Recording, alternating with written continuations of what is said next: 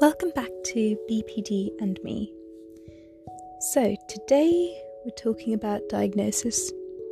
It's a tricky thing, diagnosis. Looking back, I believe I could have been diagnosed with the disorder when I was a teen.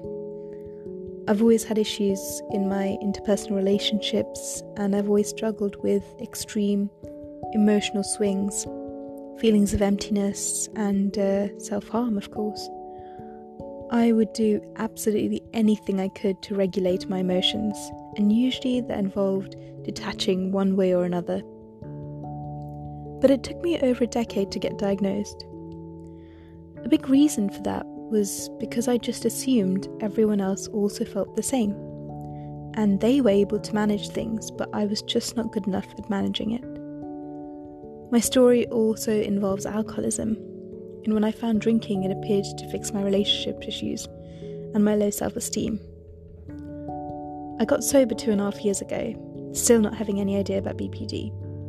But what I found was that although my externals had changed, I wasn't drinking, I wasn't having explosive episodes, my thinking was still the same. At about 2 years sober, I was self-harming again, and it would usually be triggered by seemingly mild experiences. A friend was hanging out with someone else and unable to hang out with me. I was so ashamed to admit it at the time, but that would lead me to hurt myself. A big barrier to diagnosis for me was being honest about the prompting events that would lead to episodes. I felt so embarrassed that my boyfriend cancelling plans or my friend not being able to hang out would lead to such a huge internal reaction. I shared this because diagnosis for me was crucial. Without the courage to finally be honest about what was going on in my head, I would never have been given access to the appropriate therapeutic interventions for me. I have no intentions of being defined by my diagnosis, but I also believe we have a long way to go to remove the stigma around BPD.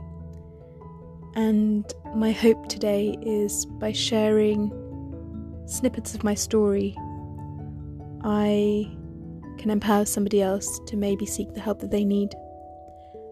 Thank you for joining me again, and see you next time.